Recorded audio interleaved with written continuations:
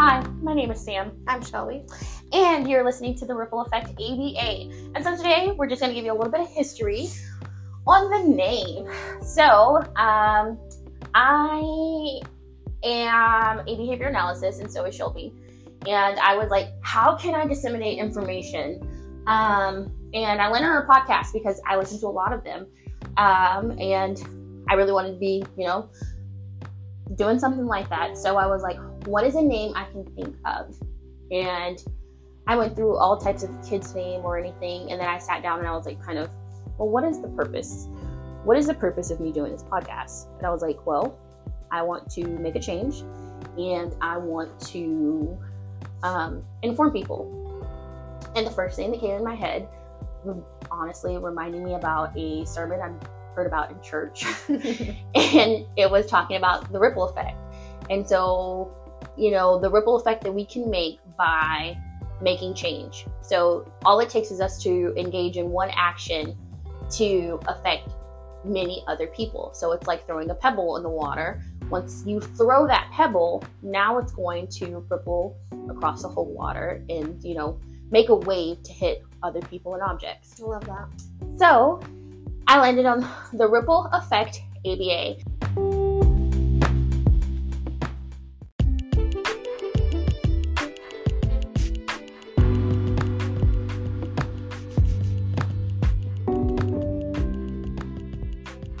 Hi, my name is Samia Reed, aka Sam, and I am a BCBA in the state of Texas. I am also licensed in the state of Texas and in Louisiana. Interesting. So that's fun. I have a bachelor's in healthcare administration with a minor's in human resources and nursing. And I have a master's in psychology with a specialization in applied behavioral analysis. And I started off in the field as an RBT, moved up to a lead RBT, and here I am as a BCBA, just trying to disseminate information and take the world by storm. And here I have the best mentor and who got me into what I'm doing today. I'm going to say it loud and proud for everyone here. She's why I'm here. It's wonderful and great. My name is Shelby, y'all. I'm also a BCBA in the state of Tejas. My kind of story is, did I major and minor in? My bachelor's is in psych and my minor is in educational psychology. My master's is in marriage and family counseling with a specialization in applied behavior analysis as well. I've kind of done all of the positions, I would say, in ABA. I started out as an RBT for a few years. I was a BCBA. I've started a branch for a company. I've been clinical director. And yeah, I just kind of am obsessed with it. It's been like such a great field to be in, and we just get to make change in families' lives and in kiddos' lives, and it's just the most addicting and best job I could have ever imagined having. Boom.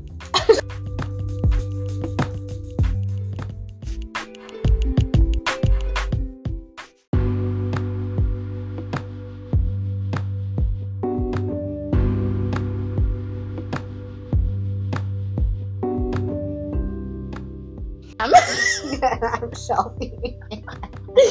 And this is our first podcast. If you couldn't tell. This is the Ripple Effect ABA, and today we're going to be going over the first section 1, 2, and 3 in measurement on the RBT competency assessment. Yes. All right.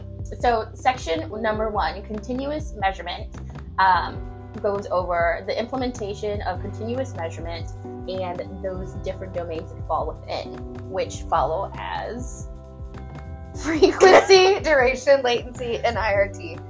So with continuous measurement, I think the important part that I always stress with RBTs is what the difference is between continuous measurement and discontinuous measurement. And so with continuous measurement, the thing to think about is the fact that you are taking data on that entire behavior or every instance of that behavior. With discontinuous measurement, you're only taking a sample of that behavior by looking at a small time frame of that behavior or just looking at moments, like momentary time sampling, when you're just checking if that behavior is happening. And so with the different types of continuous measurement, of course, there's frequency. So we have every instance that's counted up the behavior. Duration, the entire duration, or how long the behavior lasts. Latency is the time between whenever you give the directive to the time the child responds. And then IRT is the time in between behavioral responses. Solid. So my brain thinks a little different. I mean, I'm like one of those people who have like a struggle bus when it comes to the terminology for ABA. And so when I think continuous, first thing I think is something that's like continual. It's continuously happening. And that's what I think with like when somebody's crying. It's like they won't stop crying. And so I flip it. I'm like, continuous actually doesn't continue. So it's like if I'm counting throwing, that's one instance of throwing, you know, with frequency. I don't know. That's how my brain works. Hopefully I didn't confuse anybody with that statement. But essentially frequency. So if we're going to give an example, this is a behavior where we could be calculating, how often a kiddo is throwing items. And so each time that they throw items in a session, so it could be 20 different times they threw something. And that's a behavior where we would use frequency or count. Then we have duration. It can be how long, you know, that behavior is occurring from beginning to end. So it could be like a tantrum. So if a kiddo is engaging in more than one maladaptive behavior for 5 minutes, let's say we have an onset of 30 seconds, we'll start the timer, and then they, you know, have a tantrum for 5 minutes. 30 seconds later, they're no longer tantruming. Stop the timer. That's going to be a full duration of that meltdown. And then let's say for latency, it's going to be, you know, it's the time, I always call it the time between the A and the B. And so let's say, you know, it's like when your mom calls you and your mom's like, hey, come here. And I'm like, nah, I'm not going to do that. And so I sit a while. And then at some point I decide to go respond to what my mom is saying. And so the time in between when my mom called me and when I decided to respond is going to be that latency, which I think is oftenly confused with inner response time. And inner response time is I always say it's the time between two B's. I don't know. I have a lot of weird things to help me remember. And so it's the time in between two consecutive behaviors. So like, let's say somebody is, I don't know, jumping. Yeah, I don't know why I thought of that one. But let's say someone's jumping. So if they jump up and down, and then they're supposed to do another jump, inner response time is going to be the time between the first jump and the second jump. Beautiful. And I think with continuous measurement too, making sure that as an RBT, your BCBA is clearly defining like what that instance should look like and what the beginning and end of that instance is. Because if you're collecting frequencies on whining, you need to know what whining actually looks like so you can actually count that instance with fidelity. That is a great point. Always double check. If you have to guess or you're questioning, it's better to ask than not to do anything about it. I will tell you, Shelby was my mentor, and I asked her so many questions that I thought her head was going to explode. So we love the questions. You know, it works out, and now here we are on a podcast. So, and Sam's probably heard me say this 1,000 times, but if you are 95% sure about something, just ask so you can be 100% sure. It's always better to ask your supervisor 10 times the same question so that you make sure you understand it, rather than just saying, oh, I don't want to ask again. I don't want to annoy them. And no, annoy them. Just do it. Yeah. And I mean, they're awesome. Most of the times BCBAs will respond and make you feel confident about asking the question and show you the right way. That's at least what my BCBA did. Anywho. That's not what my BCBA did. Oh, jeez Louise.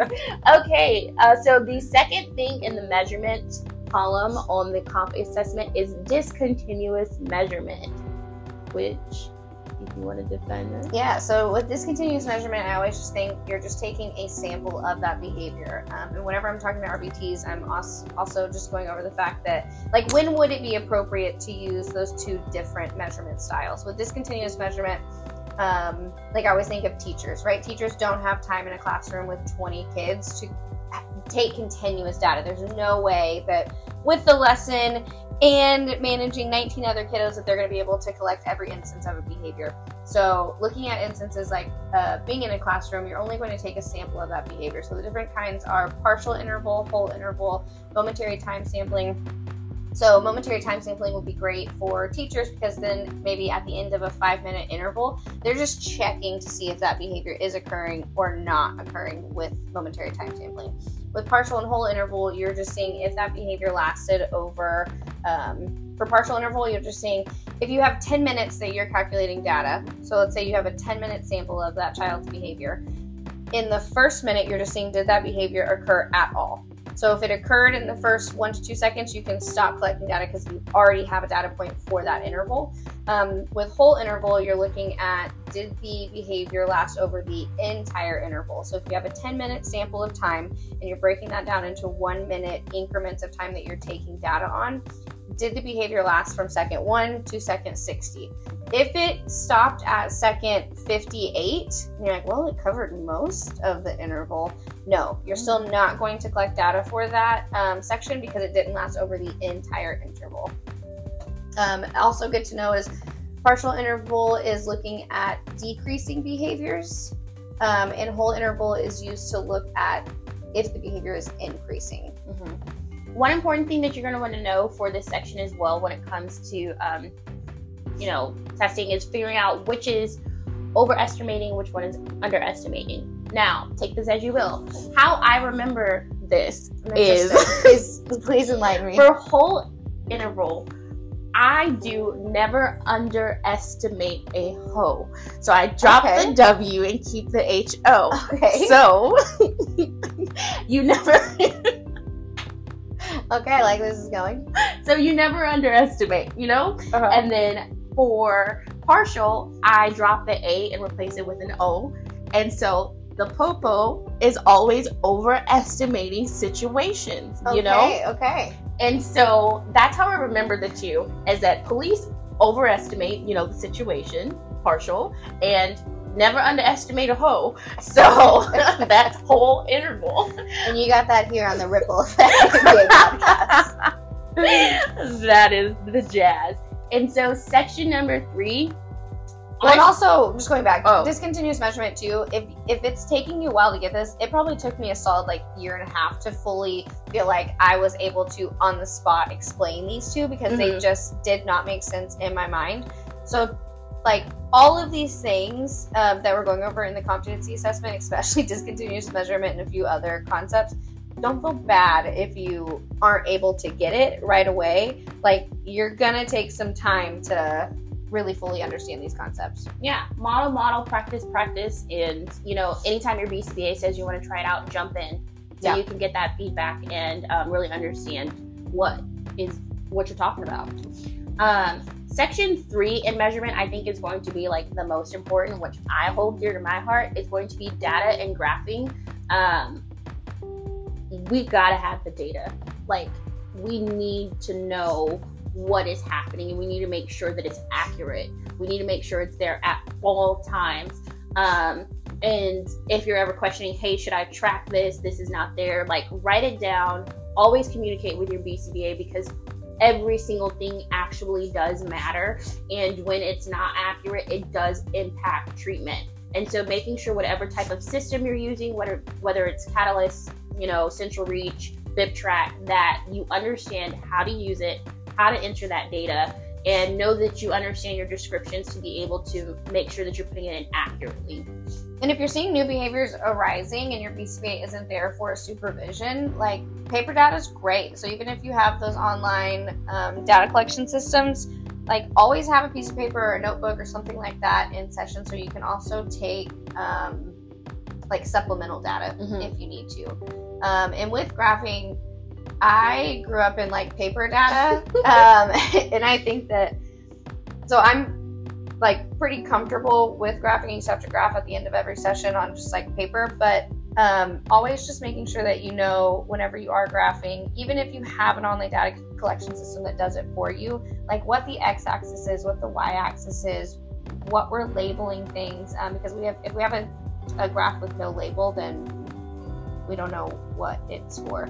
And with data collection, also just remembering, like, if you don't take the data, it did not happen. Mm-hmm. Like, you can tell me all day, well, he had 6 mans, but I didn't put that data in. Well, then he didn't have 6 mans, right? We only have what our data shows us. And the quicker that you put it in after the behavior occurs, the stronger that data is going to be. We want to make sure that we're putting it in within that same day, and we're not kind of waiting, so we're losing things.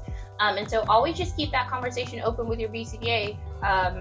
If it's hard to take data, or you don't know what type of graph you're looking at, or what's the point of having a graph? Because I know when I first started, I was like, it's there, but I have no idea what this means. But then when my BCBA was like, this is what this means, I mean, it encouraged me to really pay attention to the data I was collecting, and push myself and the kiddo, further during session.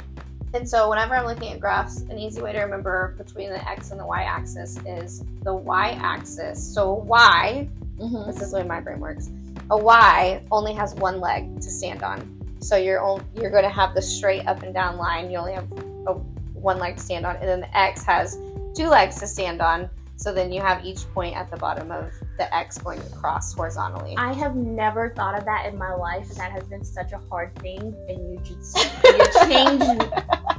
You could have been my math teacher, and I would have passed a lot of classes. There you have it. This is a review of the measurement system. The measurement section, task 1 through 3, not system, from the RBT Competency, that word, assessment. Goodbye.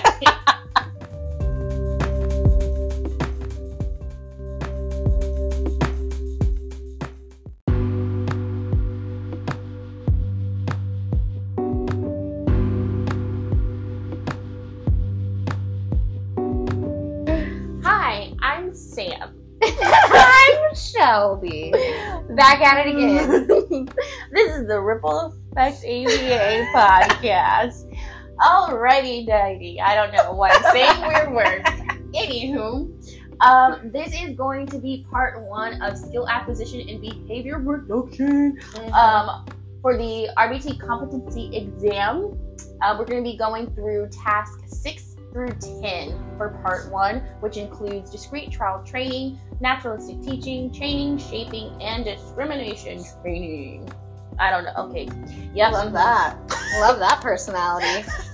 I can't wait because I feel like you are very passionate about DTT versus NET, so I'm really excited to hear your... Damn, that's so crazy, because I'm glad that you noticed that, because I feel like so many people are just like, when I'm like the DTT, I'm like, I'm all in it. People are like, it's so weird. And I'm like, this is the meat and potatoes, y'all. Yeah. Like, you want to eat. This is where it's you want to get full off this meal. Pay attention real quick. DTT, discrete trial training, otherwise known as, I said it already. Well, there's she that. gave the answer away. You'll hear it in those 2 forms. But discrete trial training essentially is a structured learning system. It's something that is going to be planned out, and it's a type of implementation or teaching procedure that we use for ABA. But when we say structured, it's pre-planned. You have an idea of what you're doing. It, has that description, has that full layout for you. It says, this is your SD, this is what you do, here's how you reinforce error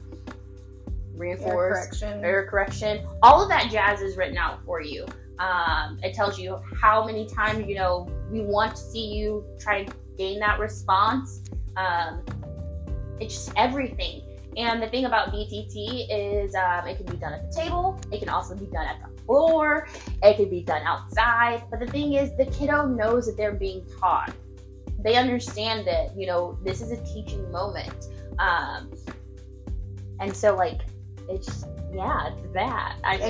With DTT, it is teacher-led. Yes. So I think that's the biggest discrimination between DTT and NET, which is natural environment teaching, is DTT is going to be led by the teacher. So you are structuring this teaching moment for the child. Mm-hmm. And DTT is going to be a type of procedure where when you're just coming into collecting data as a new RBT, you're probably going to be able to get more occurrences of more more data throughout the session. And so you might use DTT more often than net while you're kind of getting your feet wet in ABA, I would say.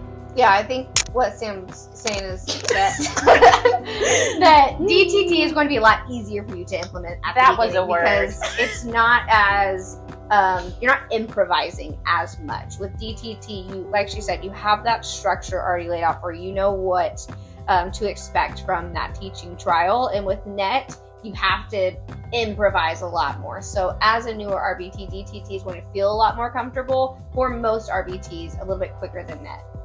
That was perfect. That's exactly what I was trying to convey. I just did not have the words. You know, like my passion overtook me. I'm like, you know, I wish there was like a role play where we could just, you know, the old days where I was like banging out the DTT guys. It was. She's a killer. She's a killer in session, by the way, guys. So if you ever need some suggestions for how to implement DTT or net, Sam is your lady. I'm all about it, you know, OTRs, it's a thing. We'll talk about that at a later date. But, I mean, I guess that's pretty much the synopsis of that one. It's going to be teacher-led. It's something that the kid knows that they're being taught. You'll find people doing it at the table, but it is also possible to do it in other areas of the house as well. And I think the last thing about DTT is also just as a tip for the RBT is you should not have an entire session that is ran with DTT. Correct. So please avoid that. I was going to say you should have an entire session just ran full of just like, you know, craziness. Yeah. There's a lot of learning opportunities, but a lot of variation. Yes, variation is great. And then you have naturalistic teaching, which is going to be another teaching procedure. And it's kind of what it sounds like. It's natural. You know, it's unstructured. It's finding different opportunities for the kiddo to learn. You can do, you know, different incidental teaching styles. You can, you know, talk about everything you're kind of walking through. If you know that you guys are going over like bugs, go outside, you know, find different opportunities to really just, you know, see what the kid knows. And it's a fun thing to do when you're like playing and you're having that time where, you know, your kiddo's in a break and you're sitting down playing with them. Those are other opportunities where we can be running targets. And the kiddo just has no idea that it's kind of happening. They're just like, this is fun. You're engaging with me, and they're learning through the process. And so, yeah, that's like I know, yeah, what are your thoughts?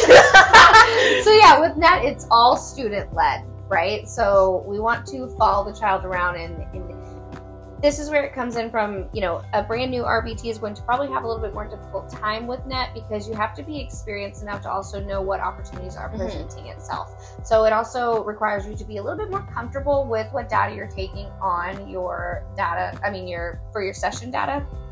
But net could be also, you know, we're playing trains and I have all of the trains next to me and the child's asking me for different trains, and I'm giving them different SDs like, oh my gosh, I love that train. What color is that train? So we're still learning colors, but that child's just thinking that we're just playing trains, right? So it's not as structured, but it also will take a little bit more time for the RBT to get comfortable with implementing that. So just talk to your BCBA about what that looks like and ask them directly, like, what opportunities did you see that I missed in our free time that I could have implemented a net procedure in? Because I think that's probably going to give you the most feedback in that way of what opportunities you could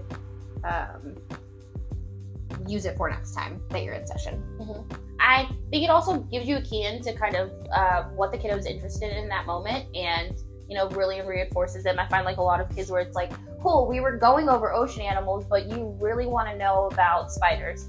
Not my thing, but okay, let's just get naturalistic and really get into what they're talking about and find different opportunities. And those are some things that you can always relay back to your BCBAs is like, hey, they're really into this right now. Do we want to throw something in?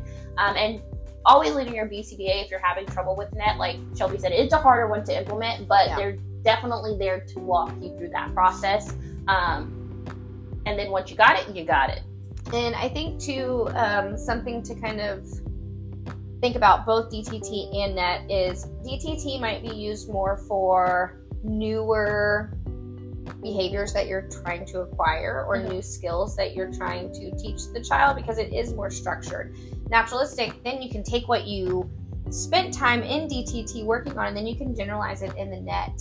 So it's not as structured of a learning environment to see how they're generalizing those skills as well. Of course, you can teach new skills with net, but sometimes depending on the kiddo, we might need to start with DTT and then naturalize to net. Generalize to net. So just depending on your learner, talk to your VCBI about what would be better to implement in each session. Solid. All right. So number 8. Chaining. The wonderful thing of chaining. So there's different types of chaining that you'll find. You have forward chaining, backward chaining, and total task chaining. There's going to be the different types of procedures that you can use to kind of help you and the kiddo out during session. Pretty much. Yeah, and so with chaining too, we have to kind of take a step back as well and think, what does chaining mean and what are we chaining? So chaining, you are taking one longer behavior, let's say hand washing, and then you're going to break that chain down into, or you're going to break that one behavior down into different small sections, and that's called a task analysis. So a task analysis would be walking into the bathroom, turning on the faucet, putting my hands under the soap dispenser, putting my hands under the sink. So you're breaking that bigger task down into smaller areas, and then chaining comes in because you're taking that task analysis that your BCBA or you've helped create, and then you are doing one of those singular behaviors at a time to basically make that larger chain. Yeah. And so I think a cool thing that I think about with chaining, I think of behaviors and kind of what would be best to use for kiddos.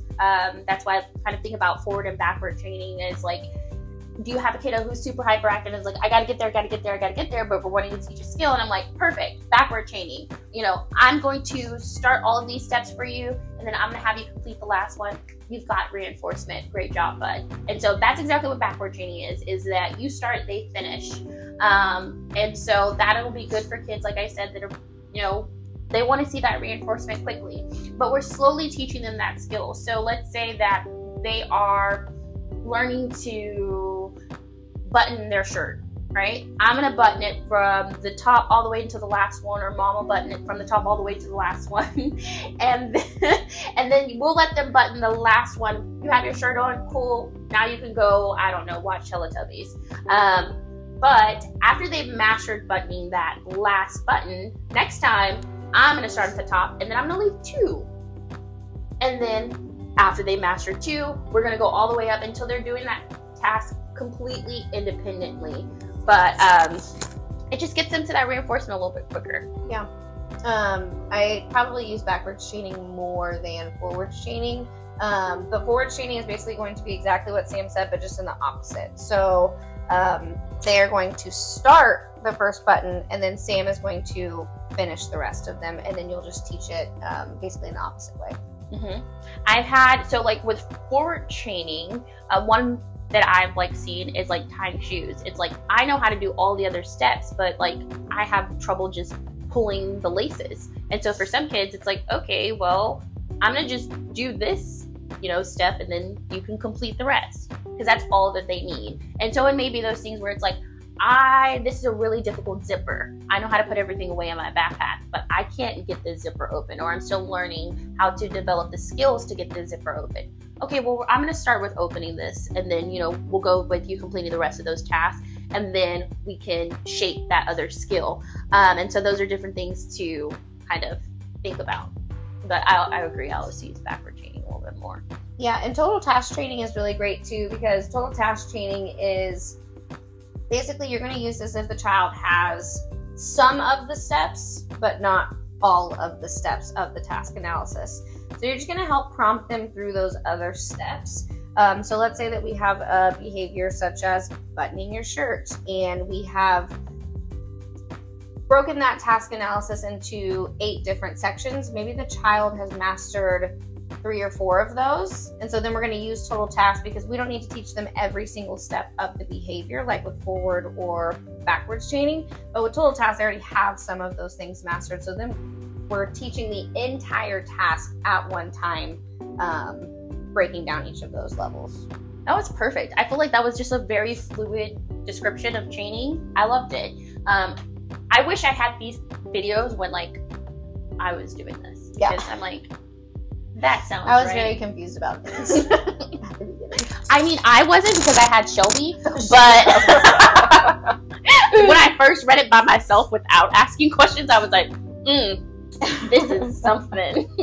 All right, so now on to number 9, which is shaping, which honestly, guys, I have the hardest time with defining shaping. How do you define shaping, Sam? You know, so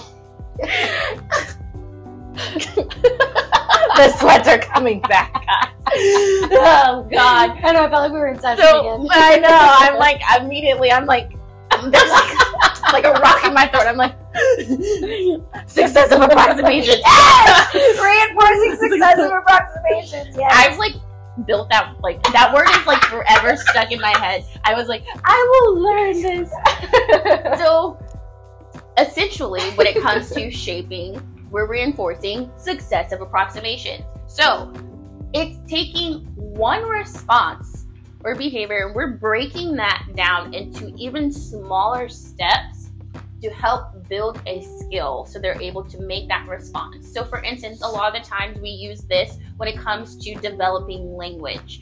And so let's say I think everyone uses this example. You will, you're teaching a kiddo to say ball or man for, you know. Yeah. Man. That's always my go-to. Yep. It's boys and girls love balls. I mean, throw me a beach ball, I'm a happy girl. Yeah. Like, it's a party. So let's say we're teaching a kiddo to man for ball and we're just wanting to start with that word. It's one response, the word ball, but now we're going to break that one response down to even smaller things. And so now we're going to teach them kind of the phonetic vocalizations of that word. And so rather than requiring them to say ball, we're going to start off with buh or just buh. Mm-hmm. And then after we've got that down, so when they do that, we're going to reinforce that behavior, right? Boom, you've manned it forward. And then once we got buh down, okay, well now I'm going to change the requirement for reinforcement to buh. Okay, cool. And then for so on until they say buh, buh, buh, ball. And then you've got shaping. Ball. Perfect. Yes. Yeah, but it's a fun thing to shape, honestly. Yeah, I think it definitely can be underutilized because we just teach one skill over and over and over and over. I'm like, why do we have variable data here? But you can really do this with any behavior that you have. You can do it with finger movements, oral notation, gross motor imitation, fine motor imitation. So shaping is always a great procedure to utilize. Yeah, and then the last one we're going to go over in the part 1 section of skill acquisition and behavior reduction is going to be task 10 for discrimination training, which is another implementation that we use. And so a lot of the times you'll hear the red ball, blue ball. That's the first thing that comes to my head because I feel like that is when I understood what was happening. And so honestly, it is what it sounds like. Discriminate. It's being capable to understand the difference between two objects. So do we know that this is a cup that holds water and that this is a strainer that does not hold water? Are we capable of discriminating between these two things? And so throughout all the things that we're doing when it comes to DTT, net, chaining, and shaping, we're looking at the capability to be able to discriminate between stimuli. And so that is essentially the process. Do you want to explain that more in depth? I mean, I think you did a good job. Oh. So yeah, I mean, it's just, if I put put two tacked cards in front of somebody and I have a red card and a green card and I say touch red, are they able to discriminate between those two items, right? And so sometimes we have to teach that through discrimination training, which we could go a lot more into detail about that. But at its most basic form, it is just understanding that we have to teach that two items are different from one another, or that a cat is a cat and a dog is a dog, so that everything has its label and we're able to discriminate between all those objects. Yep, and that is the beginning of everything. Okay, that was weird, but it is the beginning of everything.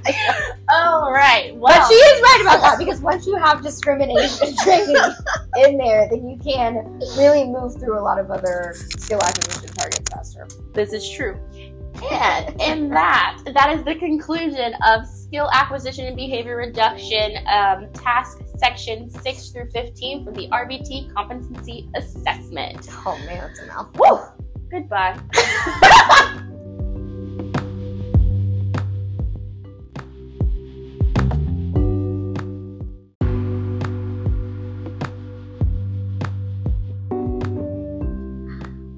Hi, my name is Sam.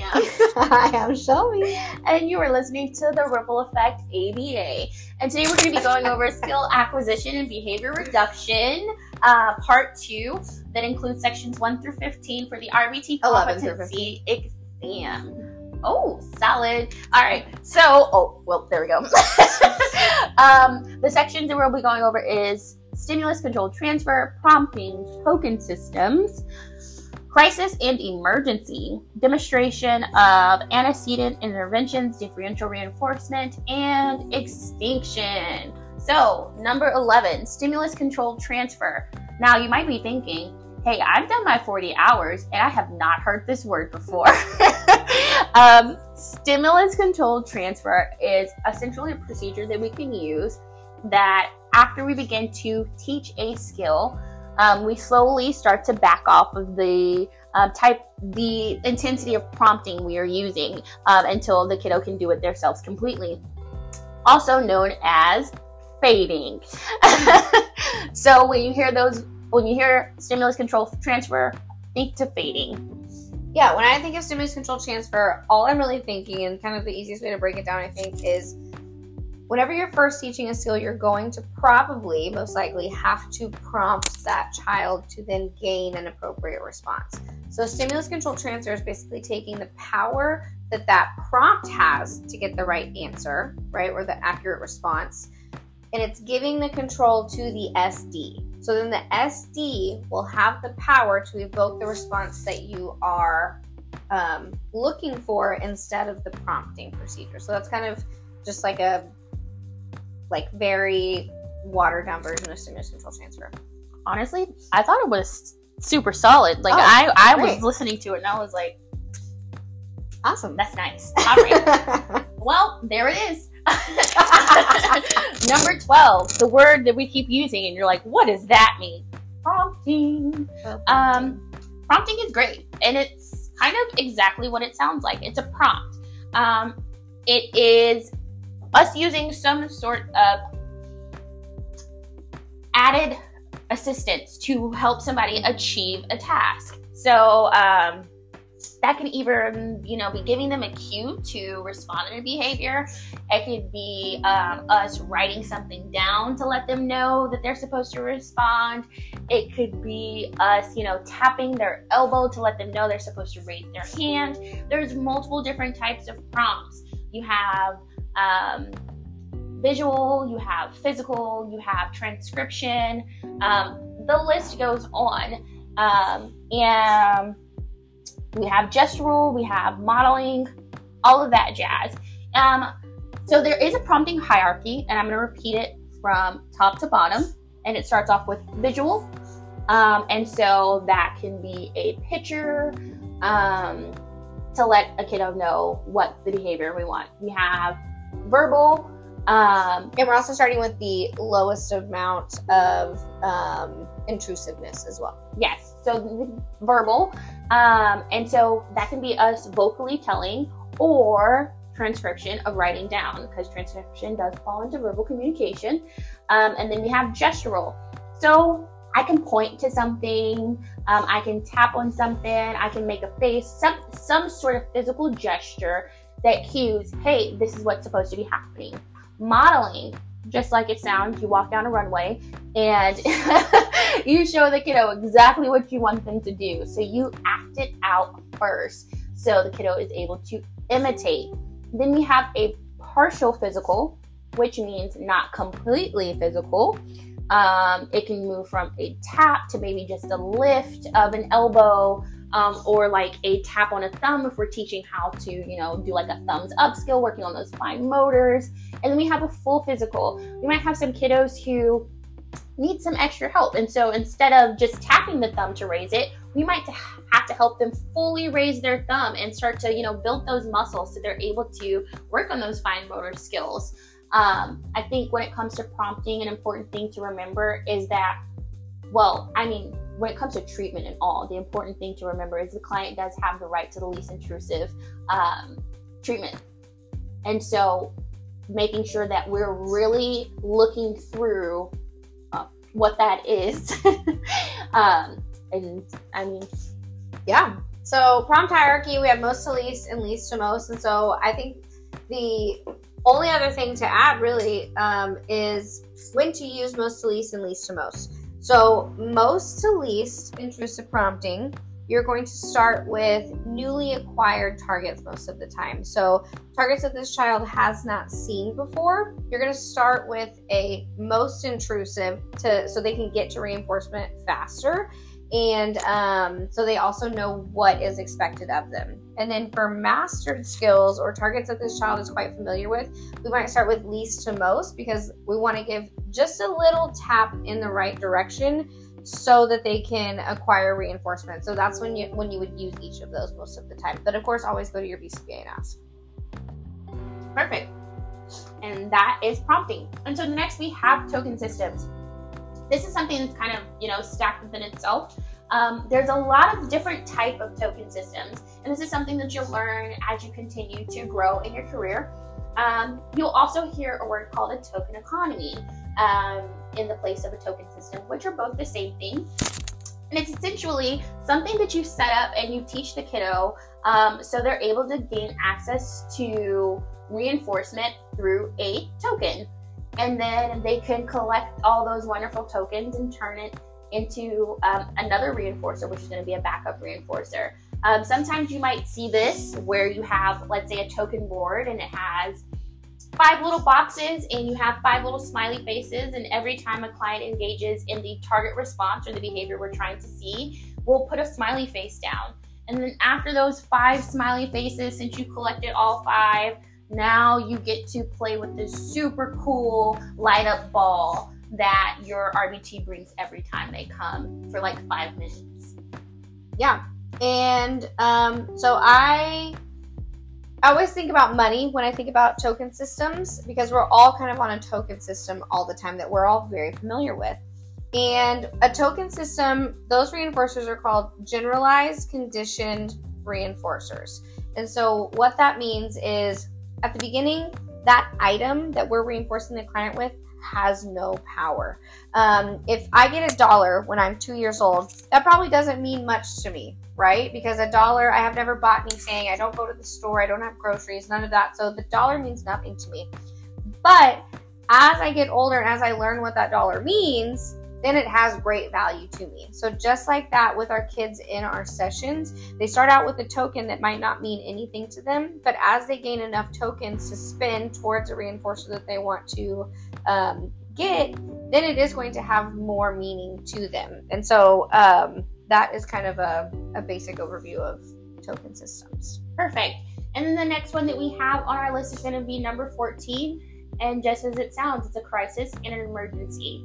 And this is going to be different procedures and protocols. Now, this is also something important to note. When it comes to different companies throughout different states, they do have different regulations and procedures of protocols. So it's important that you inform yourself about your state laws and how certain protocols are supposed to go. But also, each company has a different policy. It is your job to get familiar with these procedures and protocols to make sure that you are in alignment with them.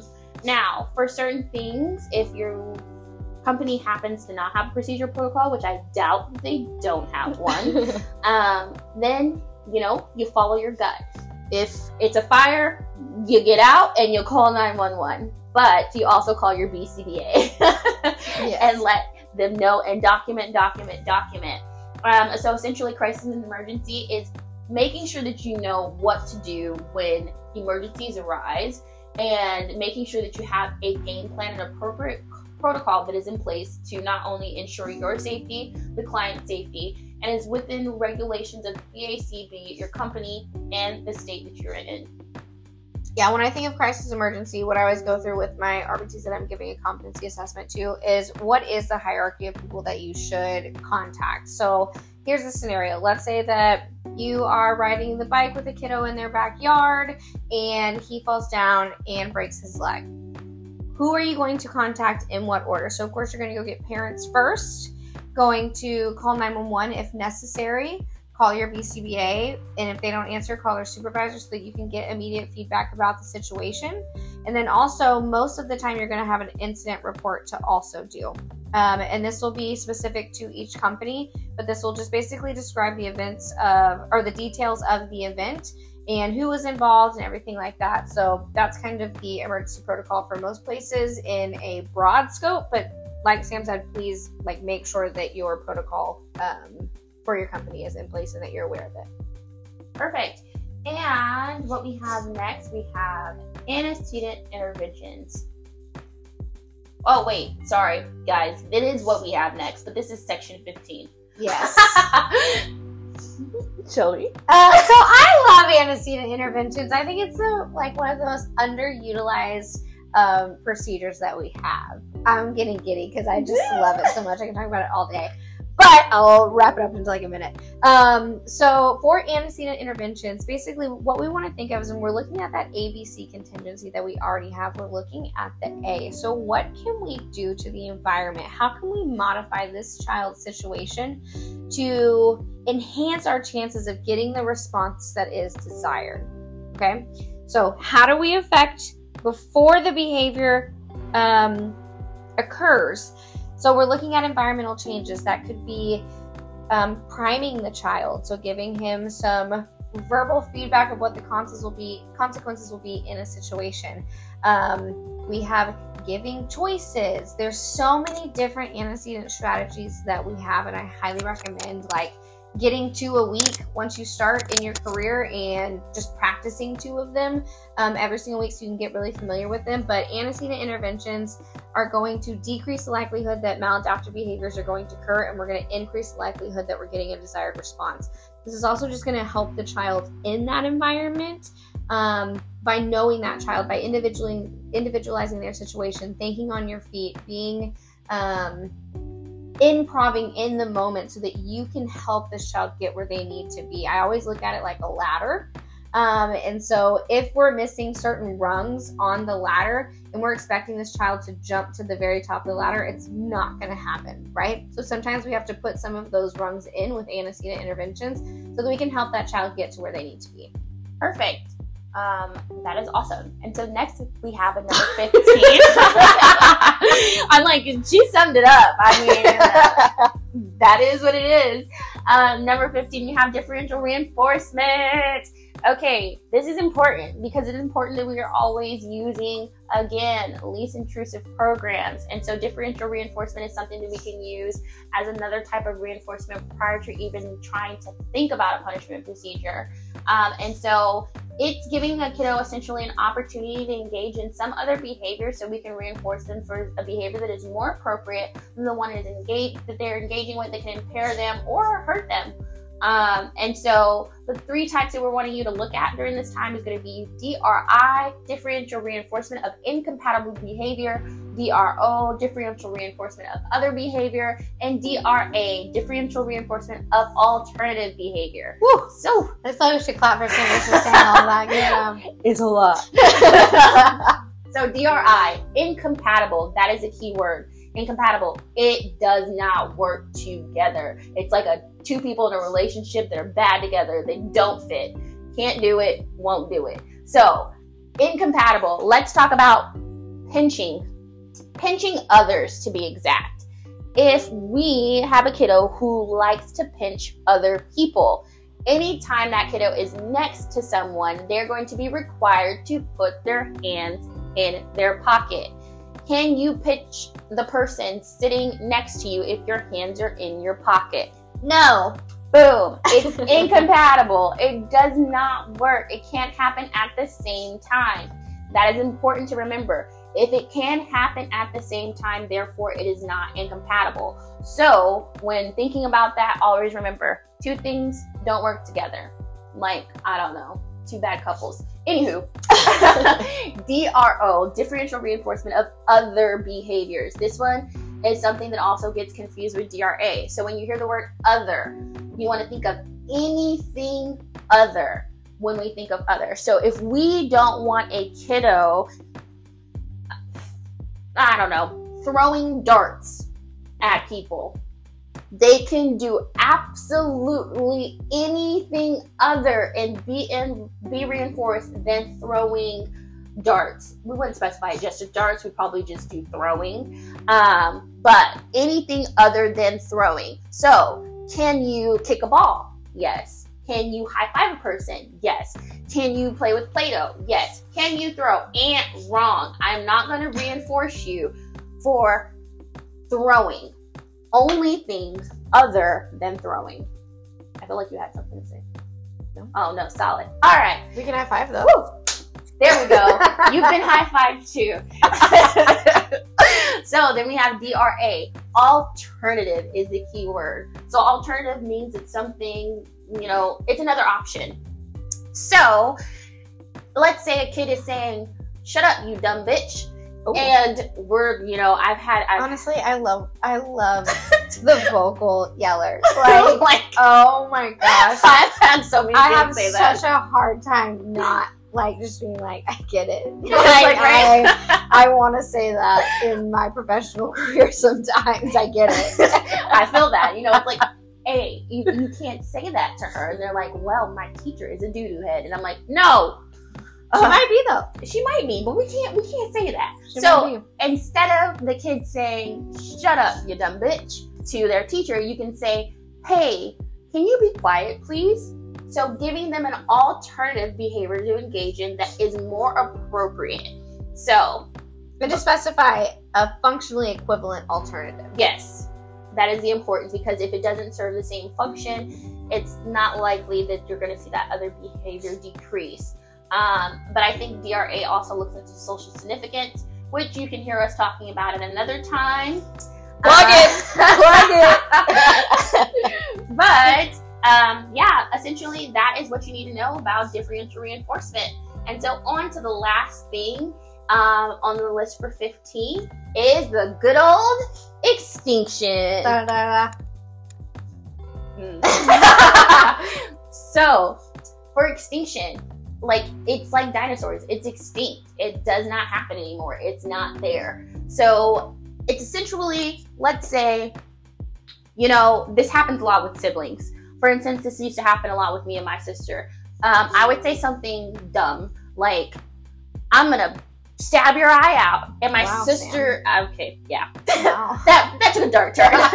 And my sister would laugh. And I was like, "Oh, shit, this is funny. I'm going to keep doing it."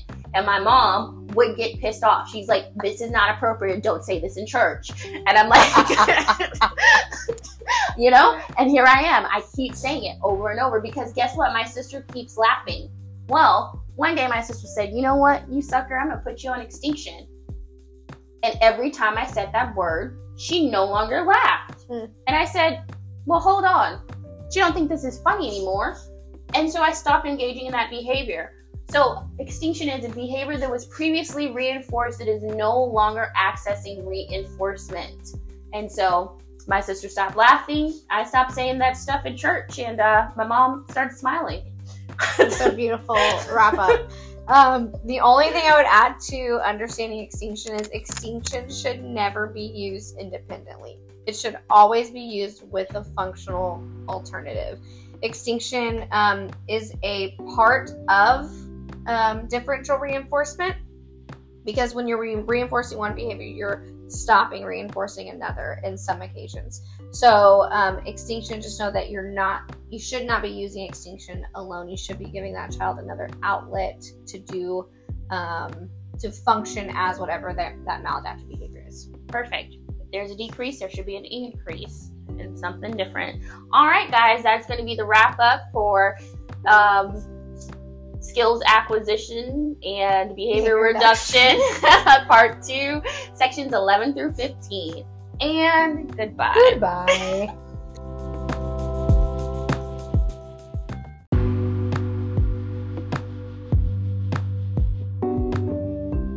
Hi, I am Sam. What's up, everybody? I'm Shelby. And this is the Ripple Effect ABA. And today we're going over the second section for the RBT competency assessment. Got it that time. I did. Assessment tasks 4 and 5. 4 being preference assessment. Oof, I love this one. And 5 being ABC data. So, preference assessment.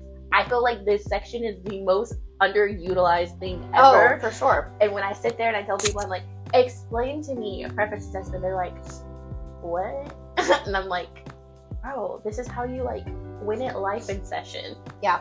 This is gold. My question for this section is always, well, one of my questions is always, when should we conduct preference assessments? And I get a variety of answers, such as once a month, or once a week, or once a session. The correct answer is all the time.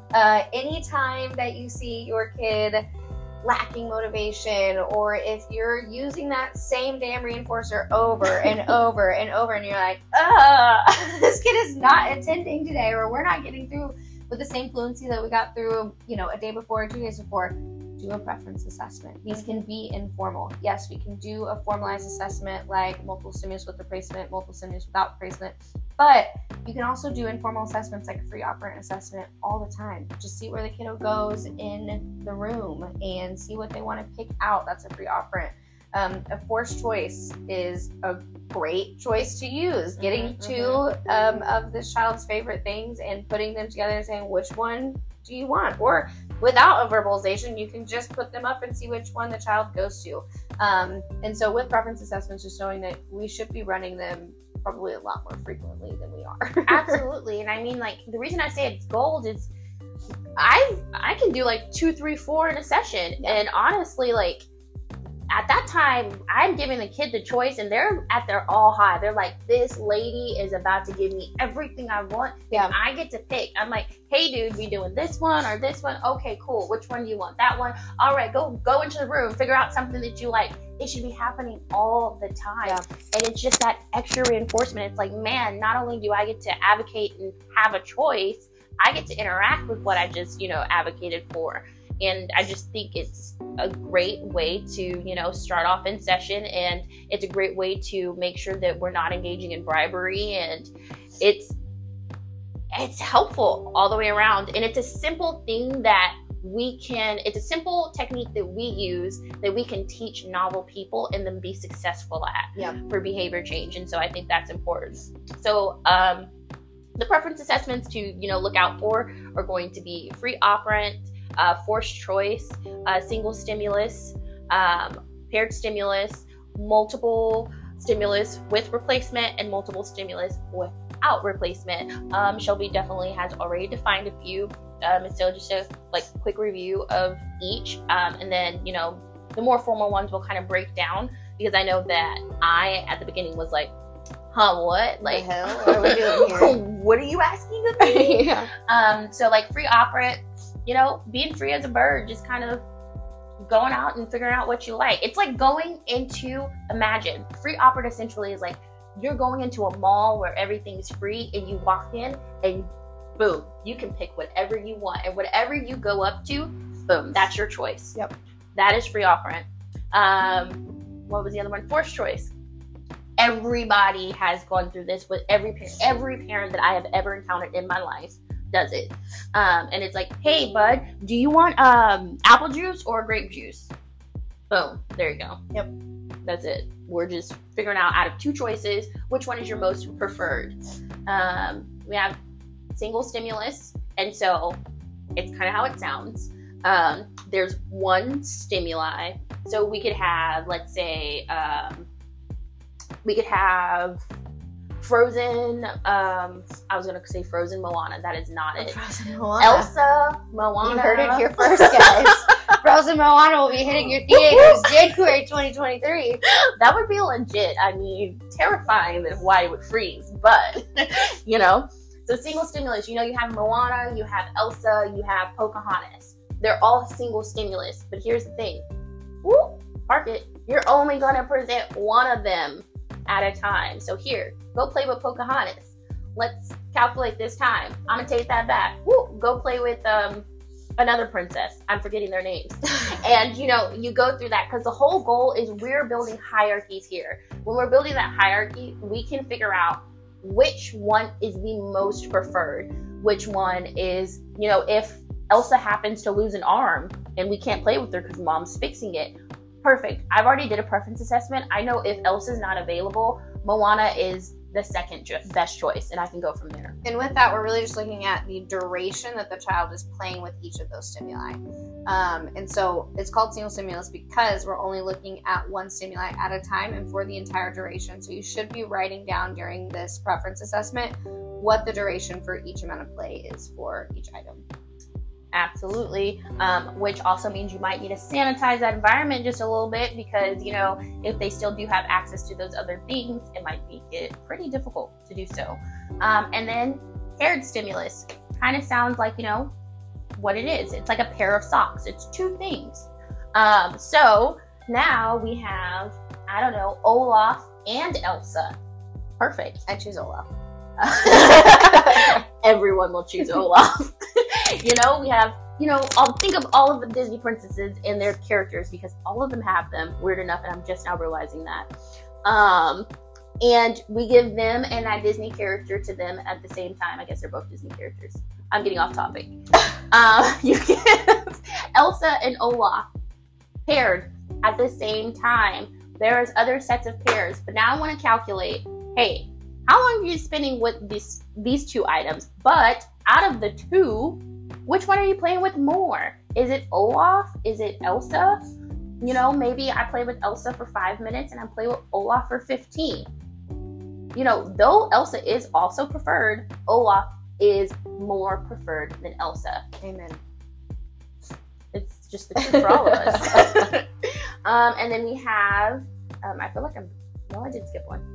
Okay, then we have multiple stimulus with replacement. What is that, Sam? Woo, it sounds like a mouthful. It is. But it's multiple different things. So you have a car, you have a Barbie, you have a ball, you have Play-Doh, you have a kite.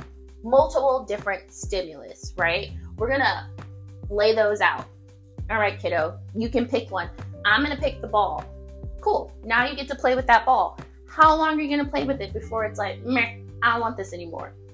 I am now going to take the ball back, change up that order, and put it back in the lineup to see, are you going to choose that ball again? Because we're replacing it. It does need to be something that is put back. And so it's just multiple stimulus with a replacement. And that's how we're building that hierarchy. Yeah, does that make sense? Mm-hmm. Okay, solid. And then we have multiple stimulus without replacement. You want to explain that one? Yeah, so it's basically the same procedure that Sam just already laid out. So let's get to the point where the child picks the ball. All of the items are already laid out. So without replacement, after that ball is chosen, after you take that ball back, that's going to go behind your back or in your bag or anything like that. And so then what the child has to choose from is only the predetermined items. So the car, the slinky, the slime, all of those things that were already out there, that's what the child has to choose from. And then you just redo that process until there's only one item. So the child has options. If you start with a field of 6 or an array of 6 items, then after that 6th item is chose, you're going to take that back, put it away. Then the child has 5. Then the child's going to choose out of that 5. Then you're going to take that 5th item back, put it back in the bag, and then the child has 4. So it's just going to go down until the child chooses each of them or decides to stop choosing.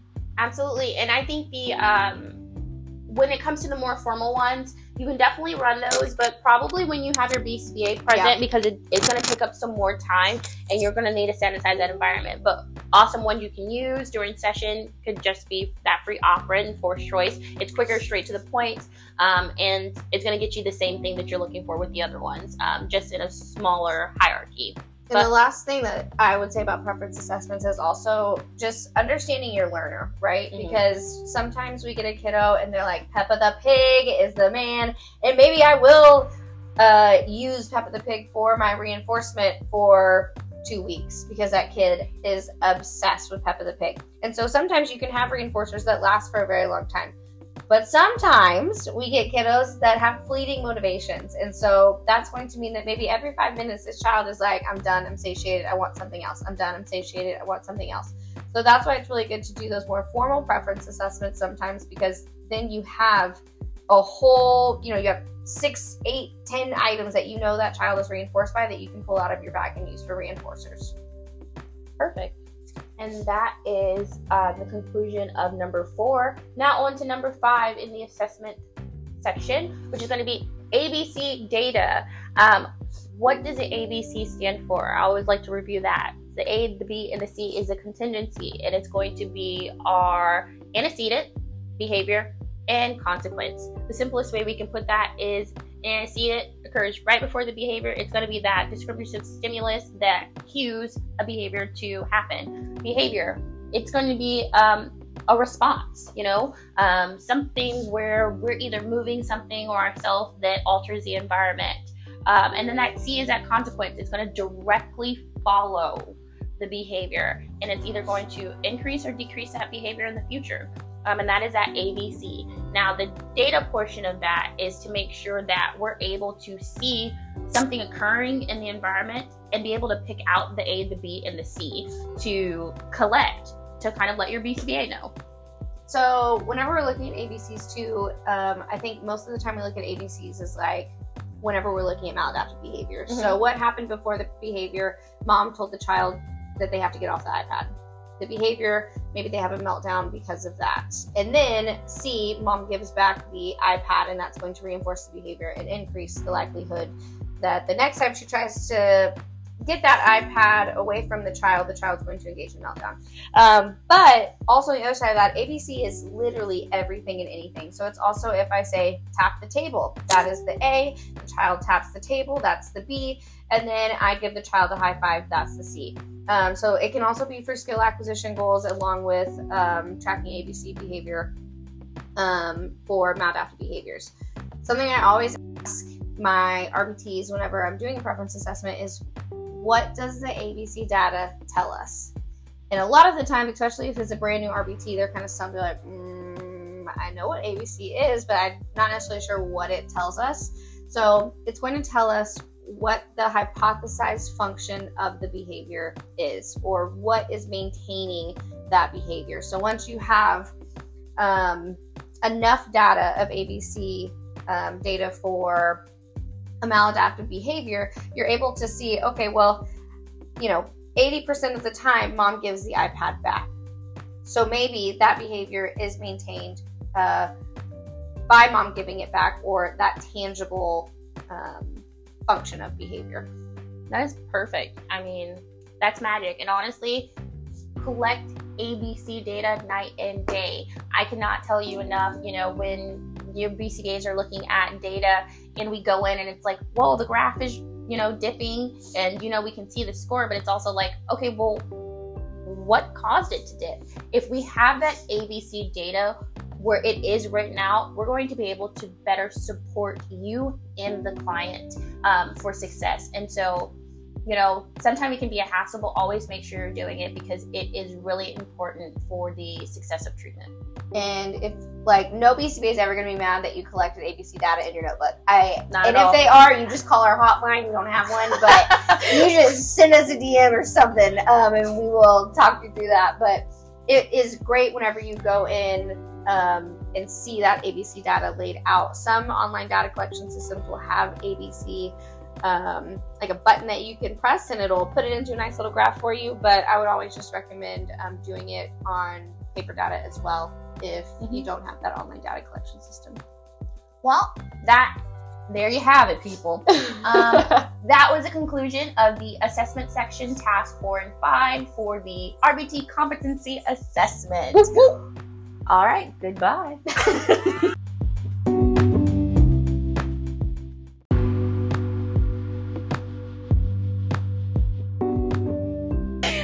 My name is Sam.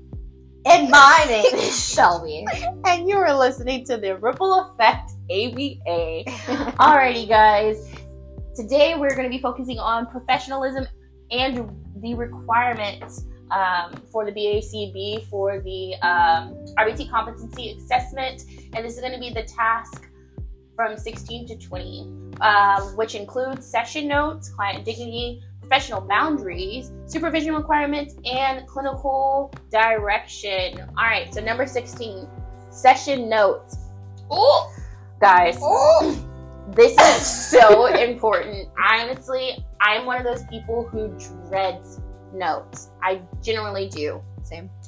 But this is the thing that I always have to tell myself when it comes to session notes is that this is how the client is going to continue to be able to get services. Me not putting in these notes can affect their ability to receive services in the future. And when I think about that, if I don't put in a note, that is my due diligence right there. I am impeding them from being able to succeed in the future. That is just how I continue to think about it myself anytime I'm like, I don't want to do a session note.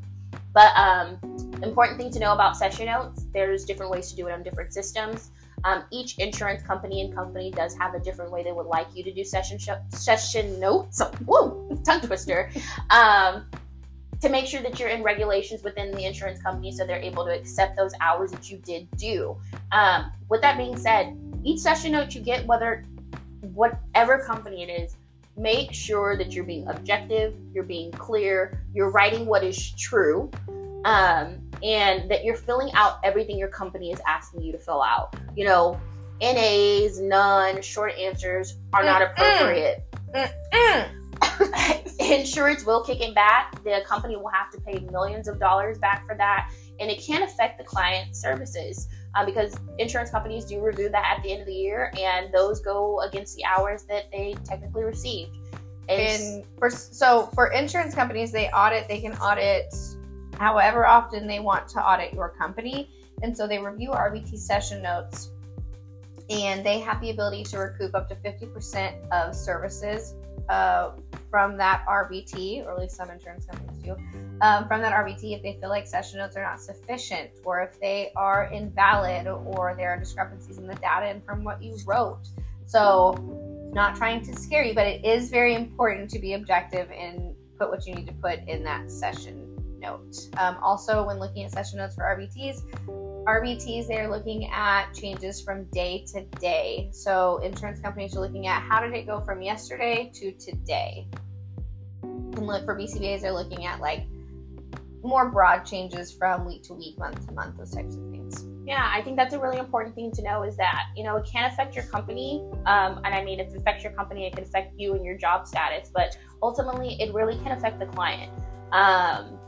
So just be honest and true, get those things done. And then again, the BACB has the ability to look at you at any time they want. And so to make sure that you are in coherence with your certification, it's important that you are making sure you're doing those session notes, guys. You want to do a little example, Sam?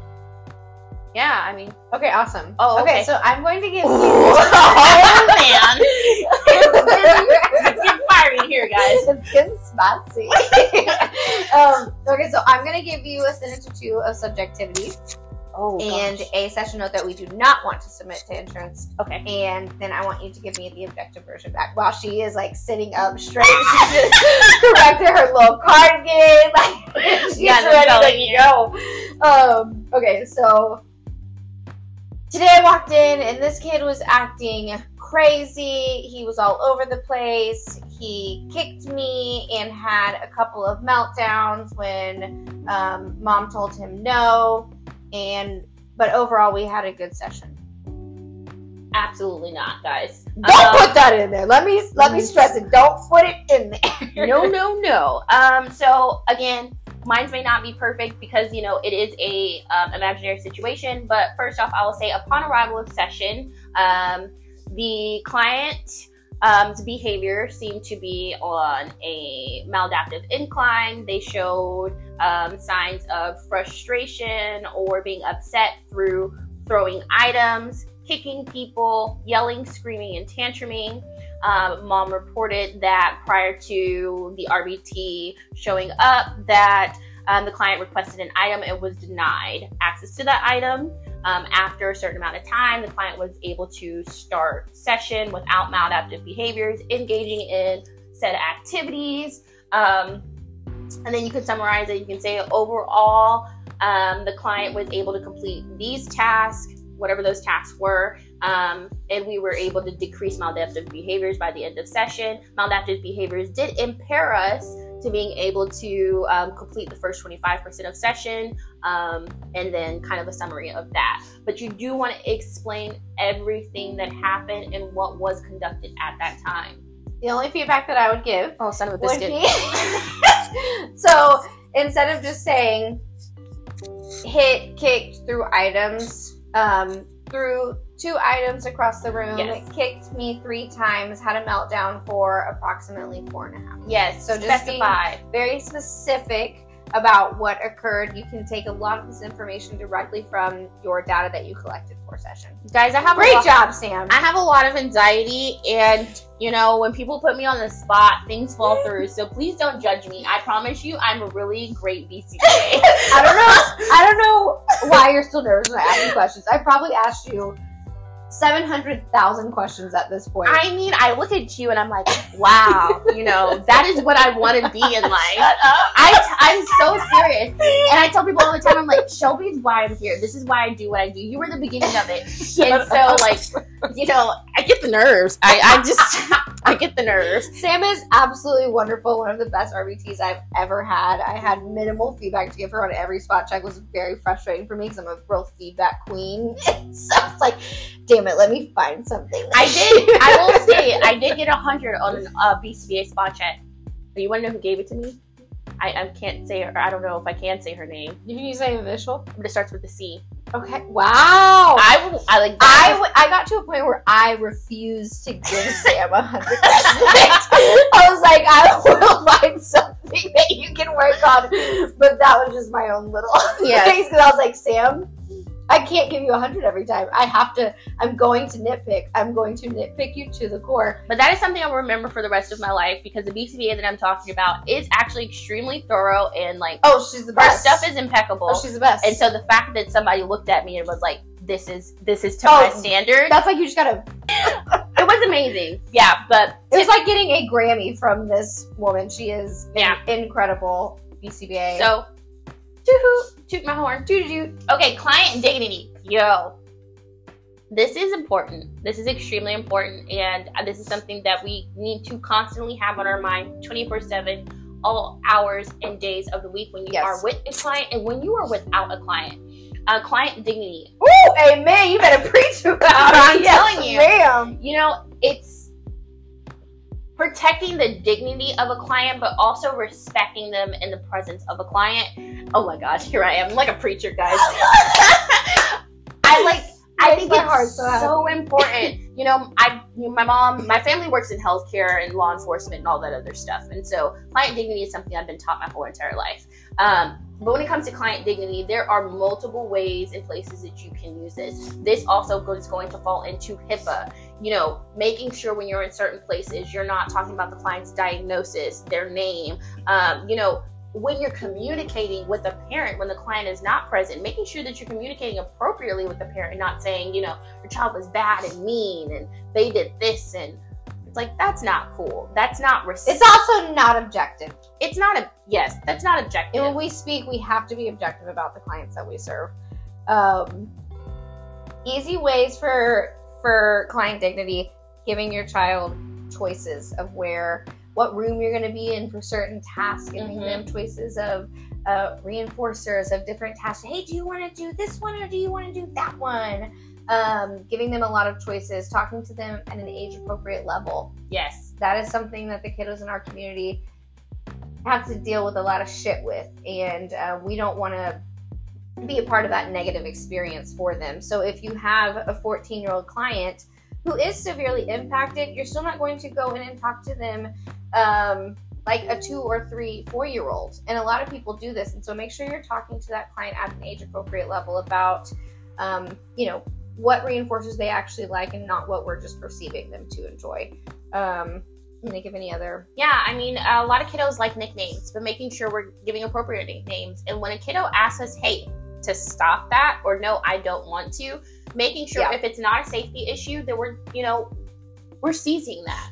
We're making sure that we're respecting that. But ultimately making sure we're respecting their autonomy at all times. They are people. Everybody has a right to advocate for themselves and should be respected at all times. Client autonomy also includes, if, I've had this happen a lot, where little boys will run out butt naked and they're like, I'm naked. Okay, I'm going to turn my back because actually that's your personal body and your private space. Yeah. And I shouldn't be witness to that. If you have an older kiddo who needs help in the restroom and you want to watch for hand washing, waiting until they're done. And then, maybe not standing in the restroom, but standing at the door to give them that respect in that space, I think is going to be extremely important when it comes to client dignity. Yes. Client dignity is one of my passions. And I just really want to phone home here that should be at the forefront of your mind throughout session. How you're designing sessions, structuring session, client dignity should be at the forefront of every kind of thought that you have going forward whenever you're doing that. Yes. And then for number 18 on our task list, we have professional boundaries. Woo! Is this a topic we can talk about all day long? And absolutely, you will find us talking about professional boundaries on one of our other episodes that have to go over social comments and different things. And so you'll hear more about that on another episode, but for now we're going to keep it short. But it's kind of what it sounds like. Knowing where the line is and how to keep it professional at all times. We are working with children. We are working with, families. We are working with people who have disabilities. It is important to know and keep it professional at all times. This can jeopardize the client services and your job itself. And so there's many different ways we can make sure that we're ensuring those professional boundaries, where it's sometimes we have an awesome day at work and it's I'm going to go home and I'm going to tell my husband all about this. Hey, that might be cool for other jobs, but, with being in this field, there is that boundary where it's okay, well, maybe I can't communicate with that. But professional boundaries, or only share certain aspects of that, but we can't give anything that would be identifying to the client. Absolutely. But it goes further than outside of your work. It's also inside your work. And so professional boundaries, guys, the job you will do in this field is going to be absolutely amazing. You're going to affect so many lives, and within changing lives for the better, or increasing quality of life. A lot of people, they want to show you that they're appreciative and that they're happy that you're there. Yeah. And so they start to offer you things. They start to ask you to go places. They want to get closer to you because you're such a prominent person in their life. Now, though you're there probably 7 hours Monday through Friday and you're a part of this family, we still have to keep it professional, which means, hey, I'm not going to Chili's with you after session at night. I'm not doing that. I'm not calling you on the weekend to tell you about my boyfriend. I'm not calling you on Monday when session's not scheduled to tell you I have a flat tire and this guy just drove off and didn't want to help me. That's just not professional. Yeah, and with professional boundaries, really what Sam's talking about is a dual relationship. So we have to avoid any activities that lead us to a dual relationship. And some things you're going to think are going to be harmless, but they aren't. And the reason why we want to avoid dual relationships is going to be because then if you're giving something to the family or they're giving something to you outside of the professional environment that you're in, that could lead them to feel like they owe you. That could change the dynamic of your relationship. There could be other feelings. There's just a lot that can happen there, and we really want to make sure that in session we're focusing on the progress of the client. At the end of the day, that is why there should be professional boundaries up. That means no babysitting. Even if they're offering real good money, $30 an hour for my kid, talk to your supervisor on a way to appropriately decline that offer. This can also be adding parents on social media. Do not do that. This could be if they sell Scentsy and you sell Mary Kay and y'all but she really wants this foundation. You can't sell anything to her. She cannot sell anything to you. She cannot give you a gift over $10. So there's a lot of these very specific things that you cannot do. And I would just highly recommend with professional boundaries, especially being an in-home provider, because in clinic you do have a separation. In home you have very minimal separation. You are in that family's home. You are with that parent 15, 20 hours a week.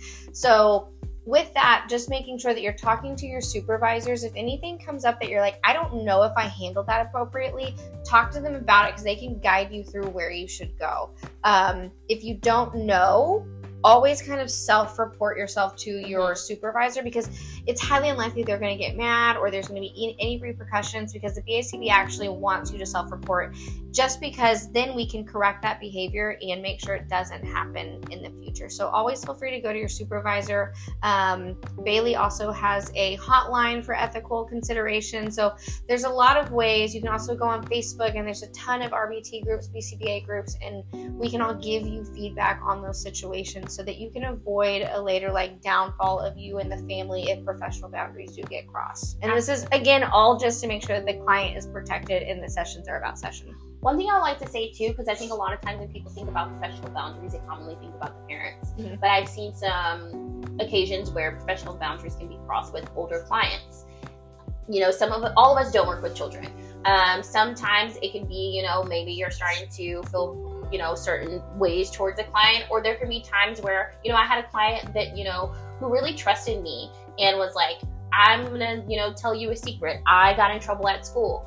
Perfect. Thank you for letting me know that. I have to go communicate that with mom, because it's important for mom to know that you got in trouble at school today, bud. And we can go through those different things, because we never want to, disguise those things or hide those things from parents or, enter relationships with clients or any of those things. And so always, check yourself before you walk into session and make sure, hey, are these boxes checked? And do I have a clear mind? Am I thinking about the client's autonomy? And do I remember my professional boundaries? What am I here for? And if you continue to do that, I think that you'll do pretty great during session. So what I'm hearing is that you're saying you should check yourself before you wreck yourself. Is that correct? That part. All right. Next to topic 19, supervision requirements. Wow, we really went on about that. I know, right? Depending on when you're listening to this, supervision requirements can be different, as they do change in the BACB. Good point, yeah. Sam. They make sure that they're updating things and that we are changing with the world. They want us to make sure that we're up to speed. And so it can change, no matter what people tell you and what you hear, it is important for yourself that you go and you read it yourself at all times, because it is your responsibility through the BACB that you inform yourself about your own regulations. Say it again, damn, yes, ma'am. I'm letting you know, I'm telling you, I live and breathe the BACB and ethics code. Let me tell you. Also, the website is super helpful. This is not an important point compared to on this specific topic, but go check the website. There's a ton of ethical considerations on there, ethical examples, a ton of pamphlets, guides, everything on there for you. But the supervision requirement from the BACB, so the amount of time or the percentage of hours that your BCBA has to see you in session and be one-on-one with you, is 5%. Most of the time you're going to get more supervision than that, and if you're not getting more supervision than 5% and you're a new RBT or you're really needing that extra support, I would highly recommend that you reach out to your leadership team to discuss that, because we really should be giving more supervision than just the 5%. But what you need to know for the competency exam is that it is 5%. Also, whose responsibility is it to make sure that you're getting 5% of the monthly hours that you are doing? Answer is yourself. There are some companies that will track it for you, but the BACB does say that the RBT is responsible to ensure that they are receiving that 5%. So if you check that month and you've only got 3, it is your job to reach out to your BCBA and let them know that you need to be supervised to gain that 5%, because that can put your certification in jeopardy. So that's an important thing to remember. And then here we are at number 20, the last one, and you have reviewed the whole list. Isn't that great? Clinical direction. Mm-hmm. Essentially, it's important no matter what. This will never not be a thing. Even for BCBAs, we seek clinical direction as well. Clinical directors do. Everybody should be seeking direction from others. Anytime you have that ounce of I don't know and are questioning it, follow up with someone. And then again, backtrack. I mean, there's some things I know confidently, and I'm like, I know I've memorized this, but I'm going to go check again. Check again. You can never be extra safe. You just can't. Always making sure. But though, since you are at the entry level and you are an RBT, is it important that there are certain things and matters that have to be dealt with by your BCBA. There are certain things that are not within your scope that you can discuss or talk about or have the clearance to be able to do. So it's important when it comes to emergency situations, questions about programming, questions about vacations and all of those things that need to be referred directly to your BCBA. It is important that you do not answer those questions and you say, unfortunately, I'm incapable of speaking about that, or that is out of my scope. I will get in contact with my BCBA and they will let you know. You can use that verbatim. Like copy and paste. And with clinical direction, all I would say is I have been in a situation with certain BCBAs that I did not feel comfortable seeking that, right? Mm-hmm. Or I felt like I was getting punished or reprimanded for asking too many questions. If you're in that position, please reach out to your leadership, to your clinical director, and not to tell on anybody or get anybody in trouble, but to say, I don't know how to have this conversation. I feel like I've advocated for myself that I needed a different way to gain feedback, or that I felt like I was being punished for asking too many questions. So just reach out to your leadership about that. But for the competency assessment, you really need to know anytime that you are 90, I'm going to say it again, I said it before, if you're 95% sure about something, be 100% sure. So just make sure that you're asking. Over communication is highly preferred over under communication. So just make sure that you have that full transparency with your supervisor. And there you go. You have your tasks 16 through 20 for the RBT competency exam for professionalism and requirements. And that is the completion of your exam. Now you go and you pass. Congratulations. Yay. Goodbye.